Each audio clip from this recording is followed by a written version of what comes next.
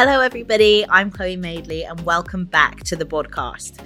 On this podcast, I speak to professional athletes, coaches, physique competitors, dietitians, nutritionists, and leaders in the field of health and fitness from all over the world.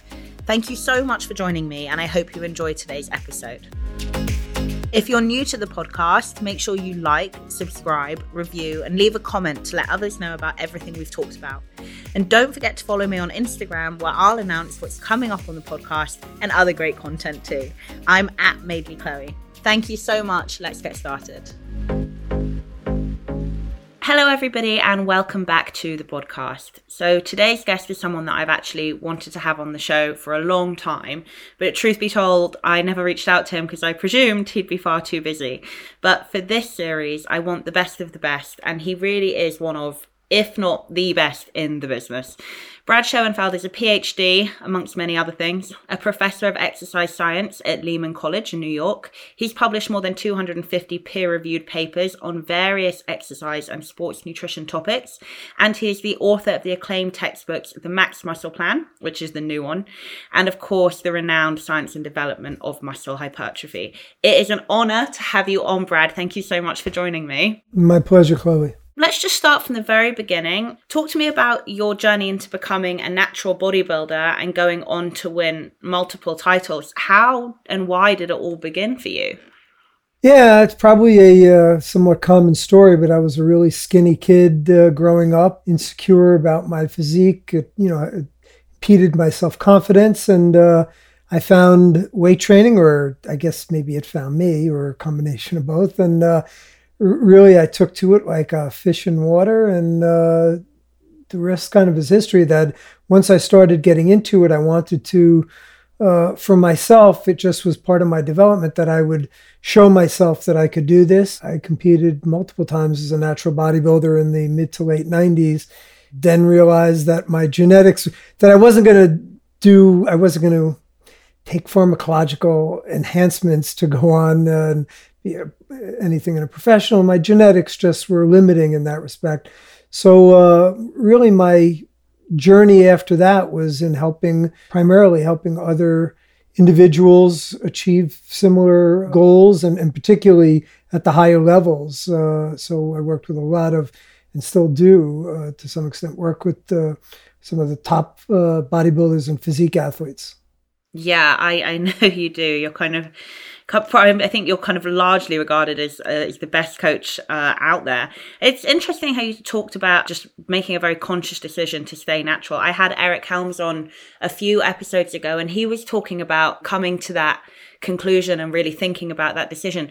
Was that something that you just instinctively said, no, it's not something I'm going to do? Or was it like more of an informed decision that took you a while to kind of come up with an answer to? So first of all, Eric is a good friend of mine and colleague and one of the top people in the biz. So good that you had him on. For me, I'm always very introspective and thoughtful about these types of things. And everything in life to me virtually everything is risk reward, cost benefit.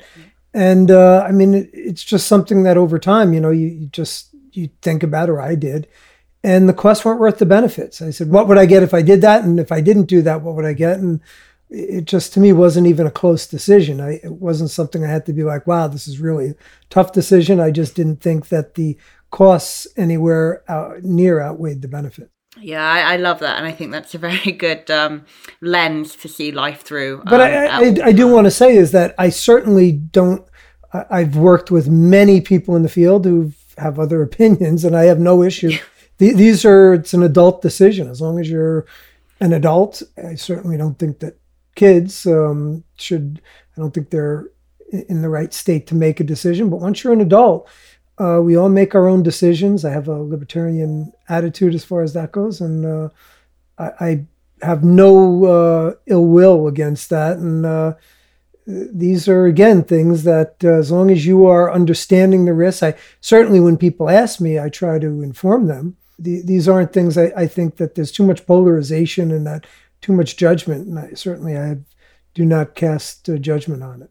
Well, I mean, because you're a scientist, so kind of you don't fall victim to extremes and pendulum swings, which is probably why you've had staying power. And where the judgment comes in is, and this I have seen, is where someone will take anabolic enhancements, if you will, and then compete as a natural bodybuilder. That really does an injustice to those who are competing naturally. So I have seen that. I know of some people who've done it. Do they not do drug testing in natural bodybuilding? They do, but I mean, usually it's polygraph testing and you can get around that. And there's other ways to get around. Yeah. I mean, there's ways you can fool that. I know some of the organizations are going to urine tests, which certainly are much more indicative. They're much more diagnostic. But even with that, there are people mask things, and it's beyond my pay grade as far. I don't really get into all those things, but I do know that those are things that can be done, and certainly at the level of taking a polygraph test, it's defeatable. Oh gosh, of course it is. I'm shocked that anybody. I'm shocked that anybody thinks that that's an acceptable thing to do, but there you go. So you've been in the industry for a really long time now. What is it? Is it over 3 decades at this point? It is. I started when I was 8. That's why I look so young. So yes, pushing 3 decades. But correct. Guys, it's just so impressive.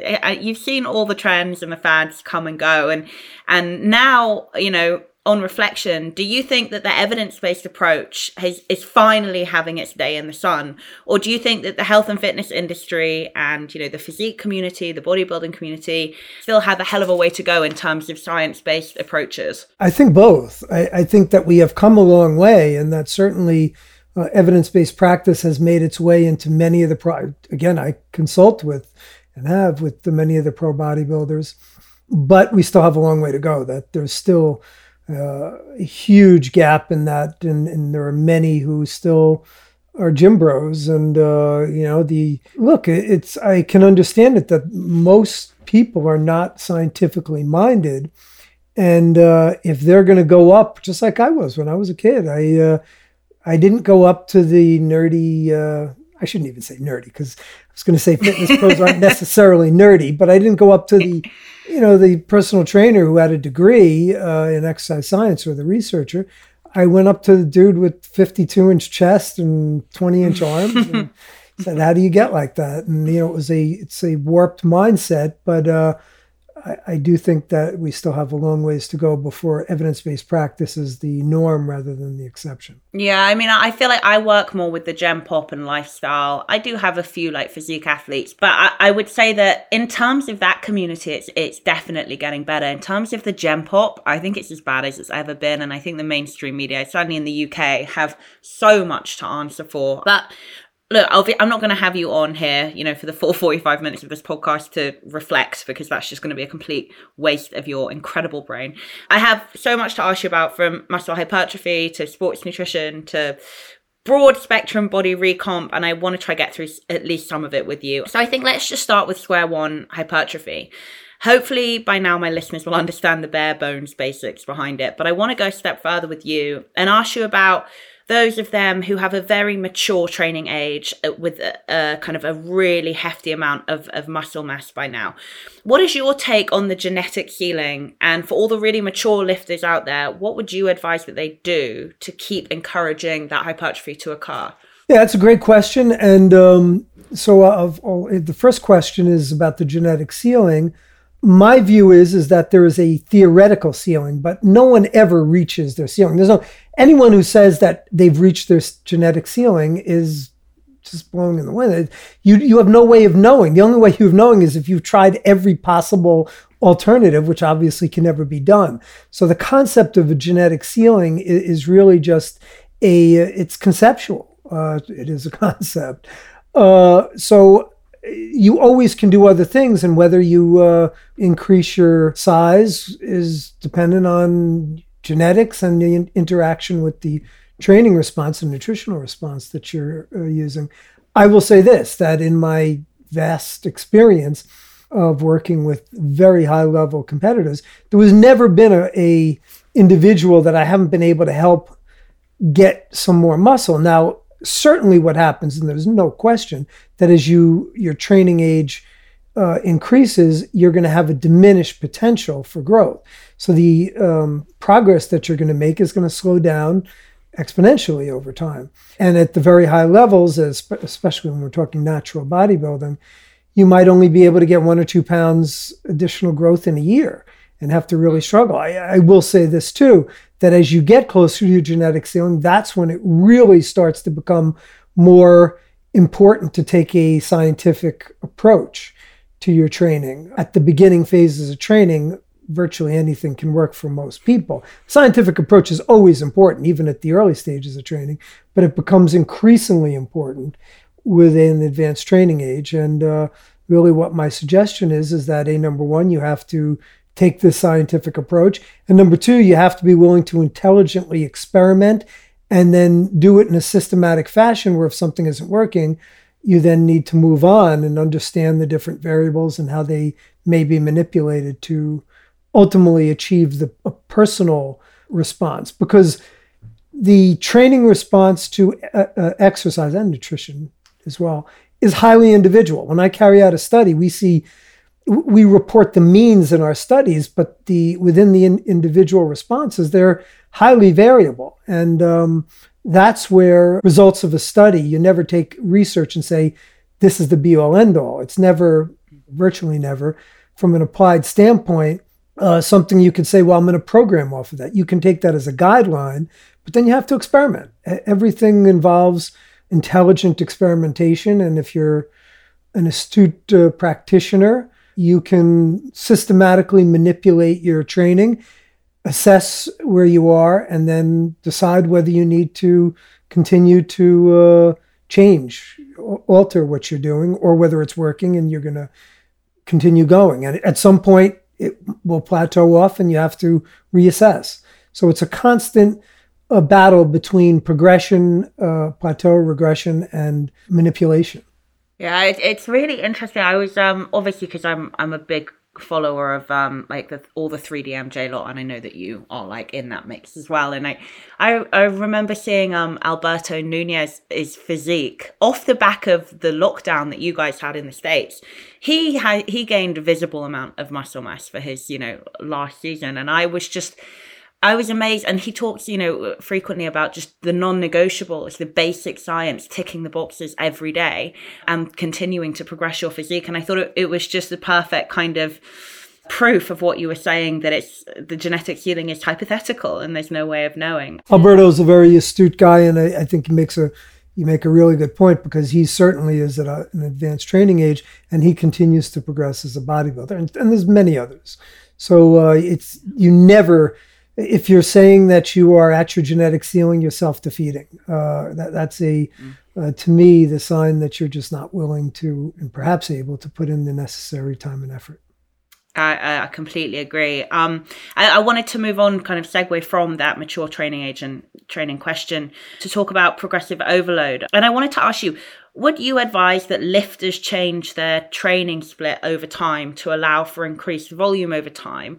Or do you have a preferred kind of or optimal training split and training frequency kind of right off the bat across the board? So first of all, as far as a split, there is no, when you say favorite split, to me, your split is going to be individualized. So when I consult with bodybuilders, it would be based upon what their weak points are, their strengths and their weak points. And you're devising your split so that you can most effectively get the muscles that are weak points in more frequently usually, and less so with your stronger points. And similar to that end, I am a believer, and this is this really is more from a logical standpoint, because we just don't have good research on it, but there is a very good logical basis for increasing volume, having volume as a manipulated variable that progresses from lower to higher ends. I think all too frequently we look at,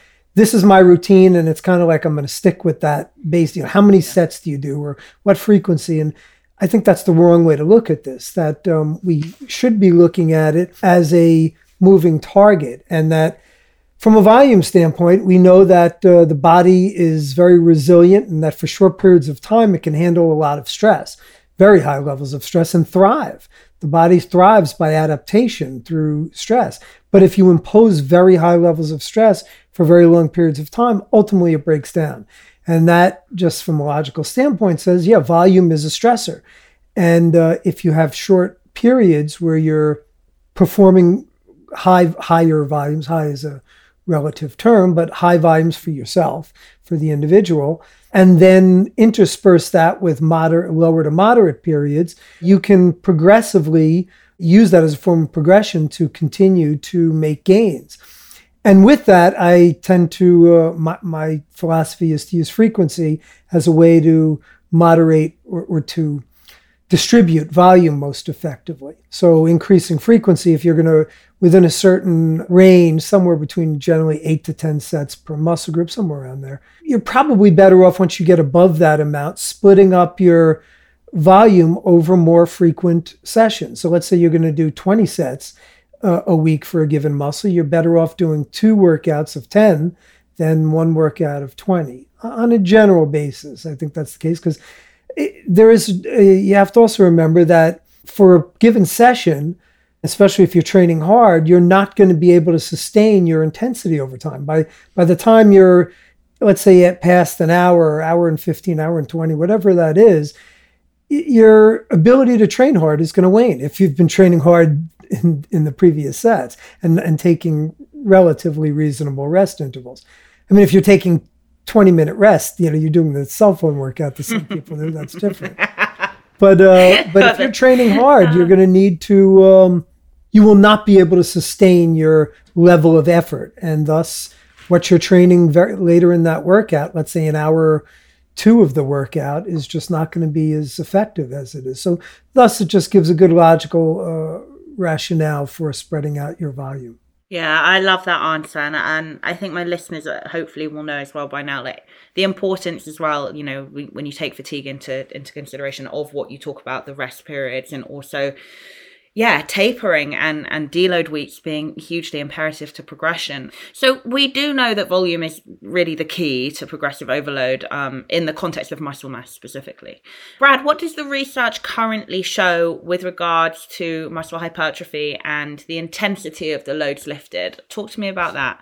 Yeah, this is a topic where I've really done pretty much a 180 in my thought process over the years.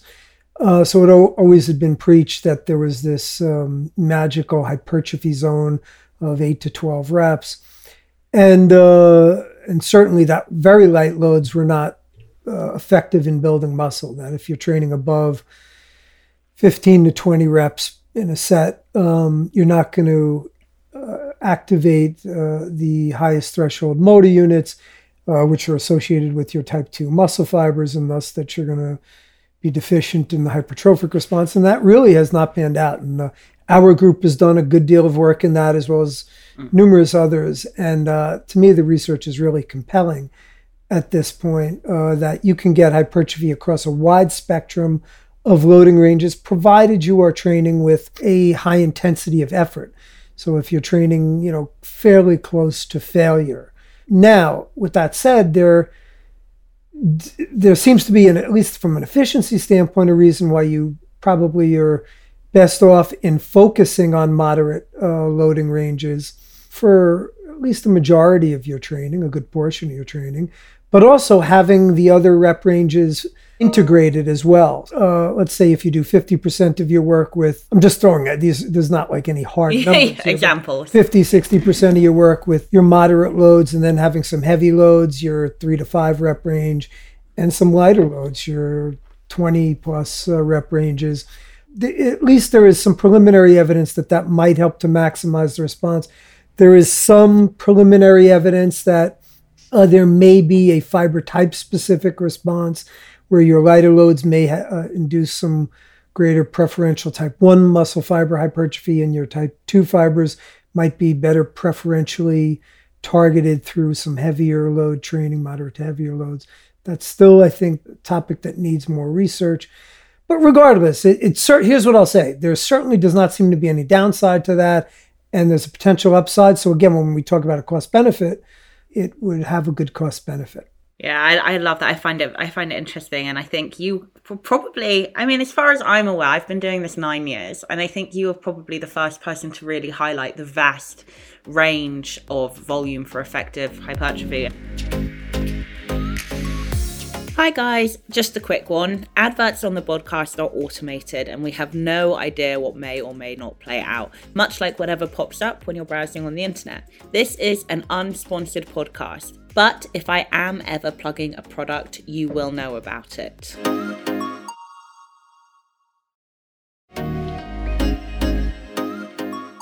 Okay, so let's move on to kind of optimizing one's physique. So obviously as a bodybuilder, you want to protect your lean mass at all costs. But obviously the longer that you're in a deficit, you will start to see that lean mass take a hit.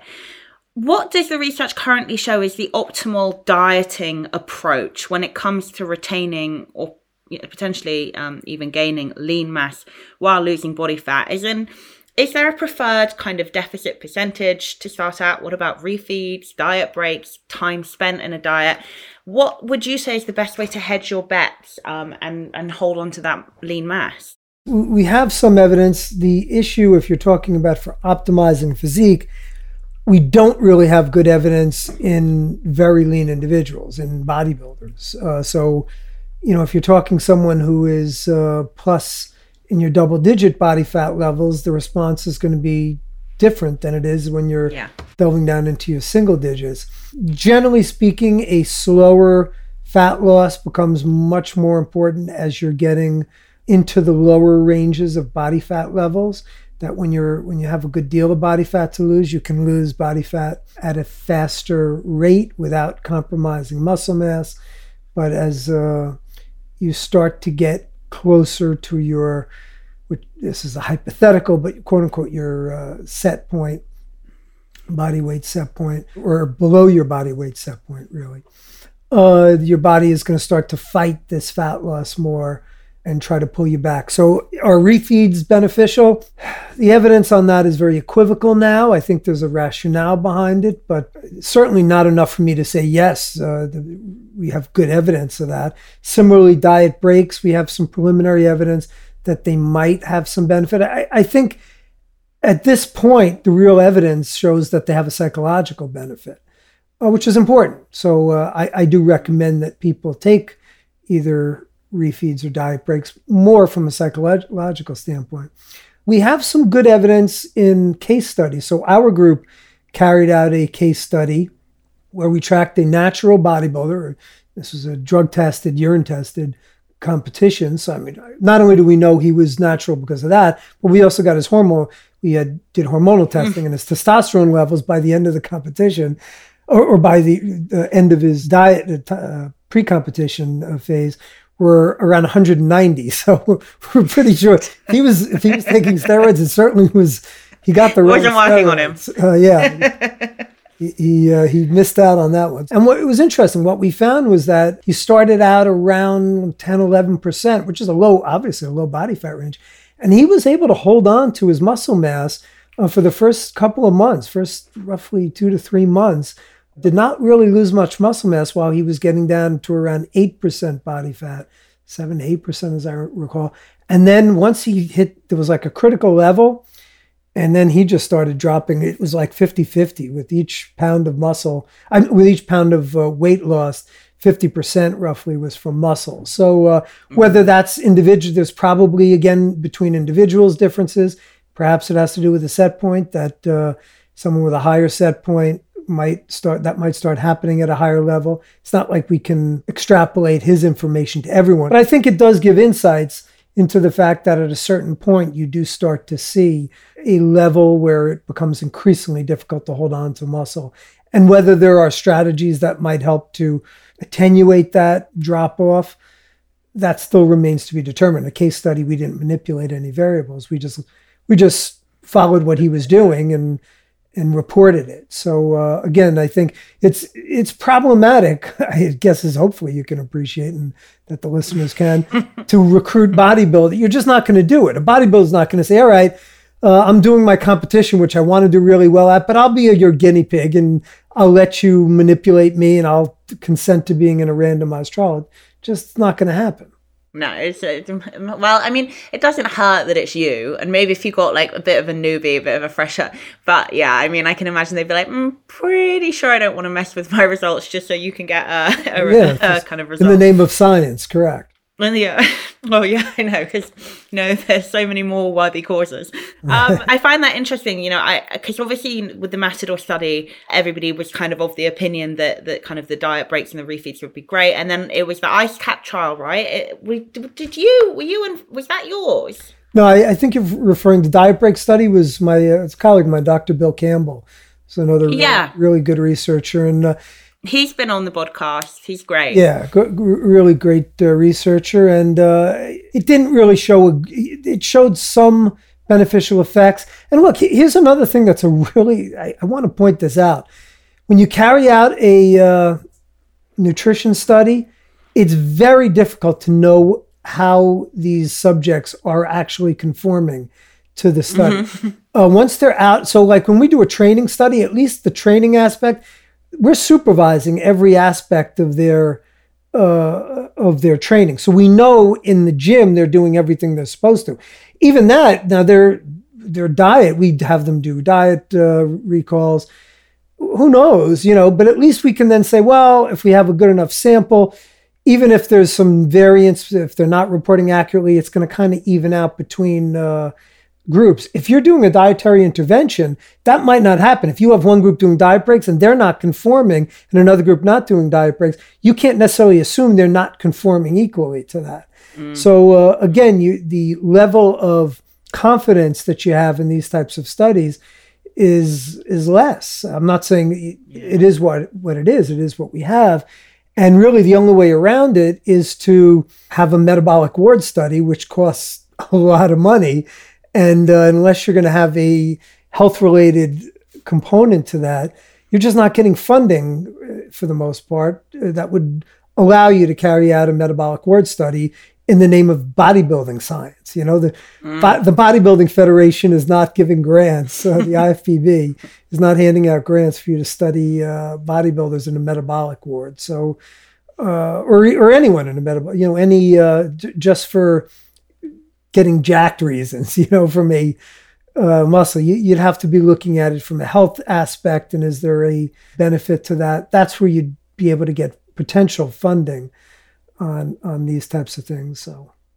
Yeah, and that's so interesting, and that's what's so conflicting about a lot of the research that's been out there for so long. It is done on an obese population, and those results don't necessarily predetermine what's going to happen to like a bodybuilding, very lean kind of physique community, and that's why Dr. Bill Campbell it's so commendable, because he's really kind of charging the cause there, and I love him for that. The next thing I wanted to ask you about is, am I right in thinking that you did a study on mind to muscle connection? And I think I am right. And what were your kind of findings of that? Yeah, interestingly, it's the only study that I'm aware of to date, and I'm aware of most of the studies that are published. So yeah, we carried out a study. This was 2018 it was published, I believe, and we looked at biceps curls and leg extensions. So I specifically wanted to take single joint exercises because they're just easier to have a mind-muscle connection than, let's say, a squat would be, or a bench press to focus on your muscles. Multi-joint exercises tend to be more difficult because there's more moving joints. So we picked what we considered relatively easy exercises, single joint exercises. We did it in untrained subjects. So most of my studies have used trained subjects, but you pick a subject pool based on the goals of the study and what you think might be issues. And my thought process, and I think I chose correctly here, is that a trained individual like myself, every time I train, I focus on the muscle. If you would put me in a group that just says, get the weight up and not have a mind-muscle connection, I would have a very difficult time adhering to that. And the thing with mind-muscle is you can't know what someone is thinking. So there's no way to know the compliance. So, so basically one group, we had a mind-muscle. Every time they did a rep, these were fully supervised. Our research assistant who was training the subject would say, squeeze the muscle on the concentric action. And in the other group, they would say, get the weight up. So they would basically just try to get the weight up. And you can somewhat see, there is to some degree an ability to see what the effort they're putting in, the speed that when they just say get the weight up, they're generally going to use somewhat of a faster repetition. The results in the biceps curl was really interesting. Biceps curl, they had almost double the growth in the group that did the mind muscle. It's about 12% versus 6%. And in the legs, there was zero difference in the quads. So there's no way we can know why. Could it be chance? It could be. But what we surmised, at least we came up with a possible explanatory rationale, was that the arms are much more conscious in terms of your mind muscle. Whereas if someone says, make a muscle, Chloe, you're generally not flexing your quad, right? And even just in how we interact every day, when we use our hands to pick things up, we use our legs to ambulate, to walk, and to kick things if we have, so we use it for more gross movement patterns. And thus, we also did exit interviews, and some of the subjects did tell us that they felt they had a more difficult time thinking about the quad muscle. So could that be it? It could. But we need more research. One study is never a be-all, end-all. I think it gives some interesting insights, and there's been a lot of studies, quite a number, that have looked at EMG and show that you get greater muscle activation in the target muscle when you're thinking about it, which lends credence to the results that we got.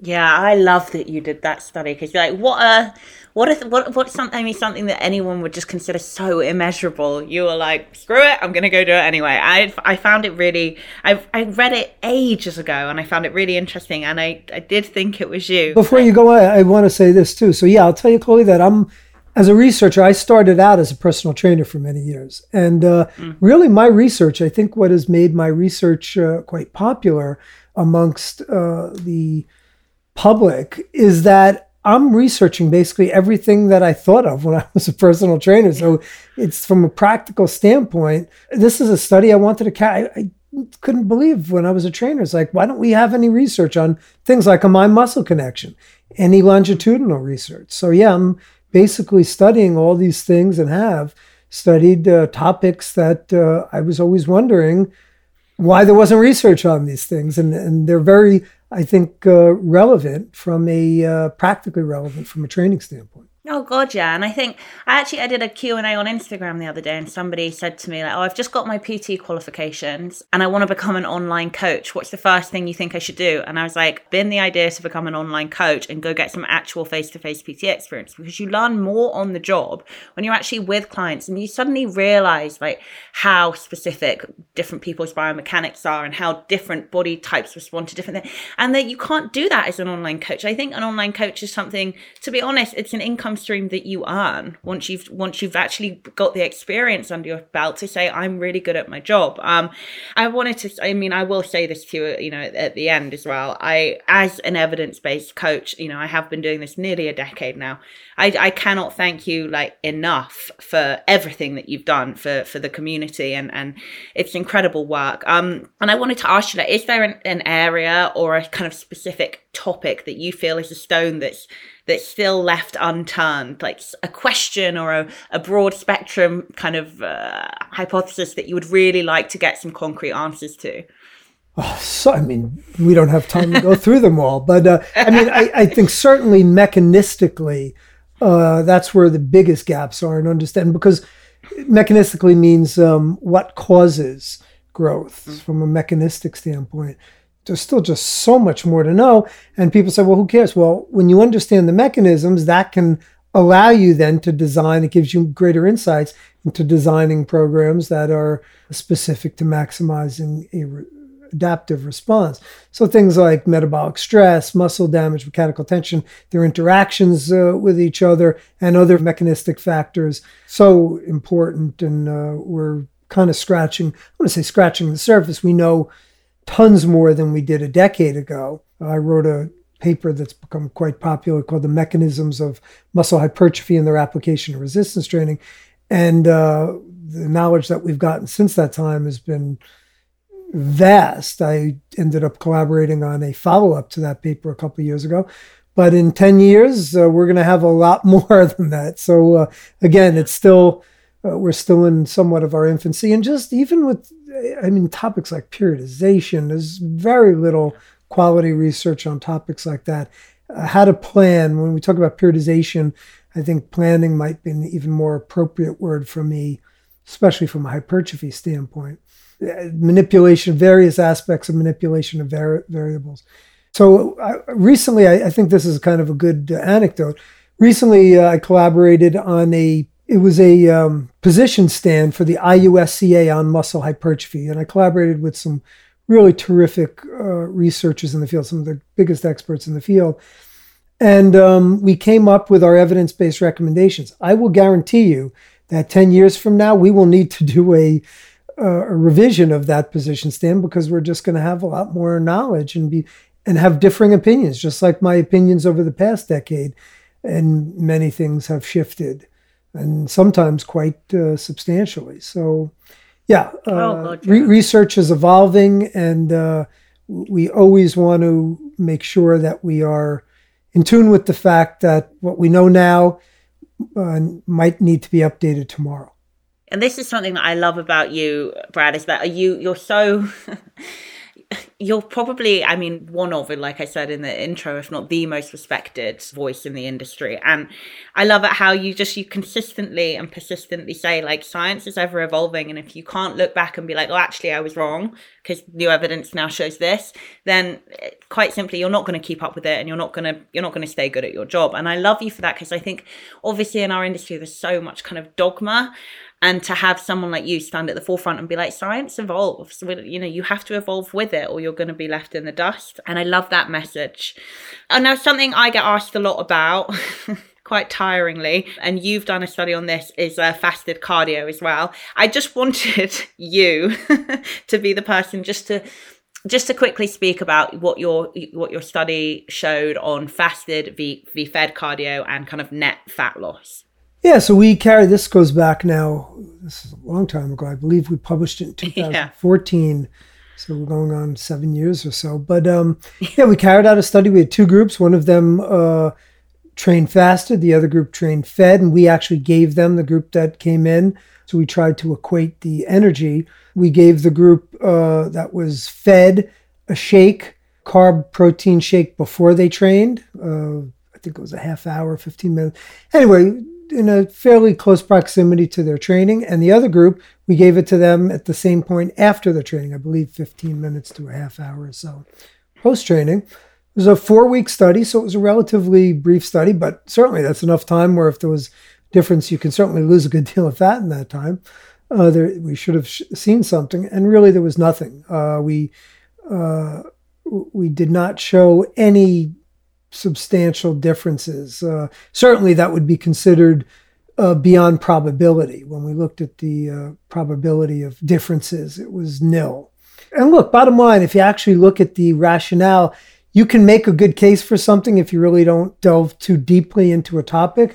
But I published even before that a review paper. And if you actually look at it, there's so many factors. Number one, by the way, when we talk about fat burning during exercise, a lot of it comes from intramuscular fat, what's called intramuscular triglycerides. And if you're well trained, it can be up to 70+% of the fat that you're actually burning during the activity. So muscle is marbled. If you get like a steak, you'll see like marbling in the steak. Well, that's your intramuscular triglycerides.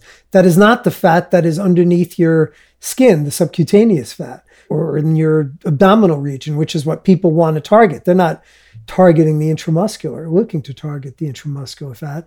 So a lot of the fat that is actually being burned is not necessarily from the fat stores they want. And there's just so many other things. The intensity, if you're doing like higher intensity exercise, you're burning more fat than the body can possibly oxidize. So the fat basically gets broken down. It's called lipolysis. But it ends up getting reesterified. It goes back into the fat cells. It doesn't get burned. It floats around in the bloodstream and then goes back into the fat cells. The research actually on the topic shows you need to train for very long periods of time at slow speeds to have any acute effects on it. Acute effects don't look at what happens after the session is over. So post-exercise, the body is very efficient at substrate use. So if it's using more fat at one point, all other things being equal, it's going to use burn more carbs at another point. So again, all these things, all I can tell you is that in our study, it was 3 days a week. It was we did 1 hour of cardio 3 days a week. So and by the way, we tried to bias it in favor of the fasted cardio. So we did a slower intensity cardio, which would favor the fasted cardio based on the research. We didn't want to do HIIT, which would basically cause that reesterification because you're breaking down. What I would say with good confidence is that it doesn't have any it's certainly not going to get you shredded. Can I say with good confidence that it might not have some benefit? No. On the other, but I'll also say that I cannot say with good confidence that it doesn't have a negative effect. So we just don't know. To say cost benefit, if I'd say, well, it might have a positive effect and doesn't have a negative benefit, then you say, all right, do it. But it could have either. It's not going to have a big effect one way or another. I'm quite confident of that. It could have a small positive benefit. It might have a small negative benefit. It might have no benefit. It might have zero effect. So yeah, I like that study because I think it just really nicely kind of I guess epitomizes the fact that your body is very good at balancing itself out. So, and again, it also, I think, punctuates the fact that lipolysis and fat loss are two different things. And reesterification is a thing. So, okay, look, I know that you are a very busy man. I have asked you about 10 questions now, and I'm going to let you go. But before I let you go, I just want you to tell all my listeners where they can find you, tell them about your books or anything else that you're kind of promoting at the moment that you want people to know about or read about, and then I will let you go. Okay. I'm consider myself an educator, put out a lot of free content on social media. You just search for me. I have a blog at lookgreatnaked.com, which you can go to that. I do a lot of speaking, and you can look for my conferences where I speak. And I do have 2 books, as you mentioned earlier. I have Science and Development of Muscle Hypertrophy. The second edition of that came out last year. Very proud of that. It's a textbook. And I have a book called The Max Muscle Plan, which is 2.0, is coming out in a few days. It'll be released. It's the second edition of The Max Muscle Plan, which is more of a consumer book that has a program for maximizing muscle mass and delves more on a consumer end into how to structure a program. So you can check those out. And again, just follow me. Most importantly, I want to make an impact, so give me a follow. Yeah, well, you certainly do make an impact, and everybody listening, I cannot recommend both the books and also the Follow enough. This is one of the greatest, guys. Brad, thank you so much for coming on, and have a lovely rest of your day. Thank you. And join us next week when we will have another brilliant guest on the podcast.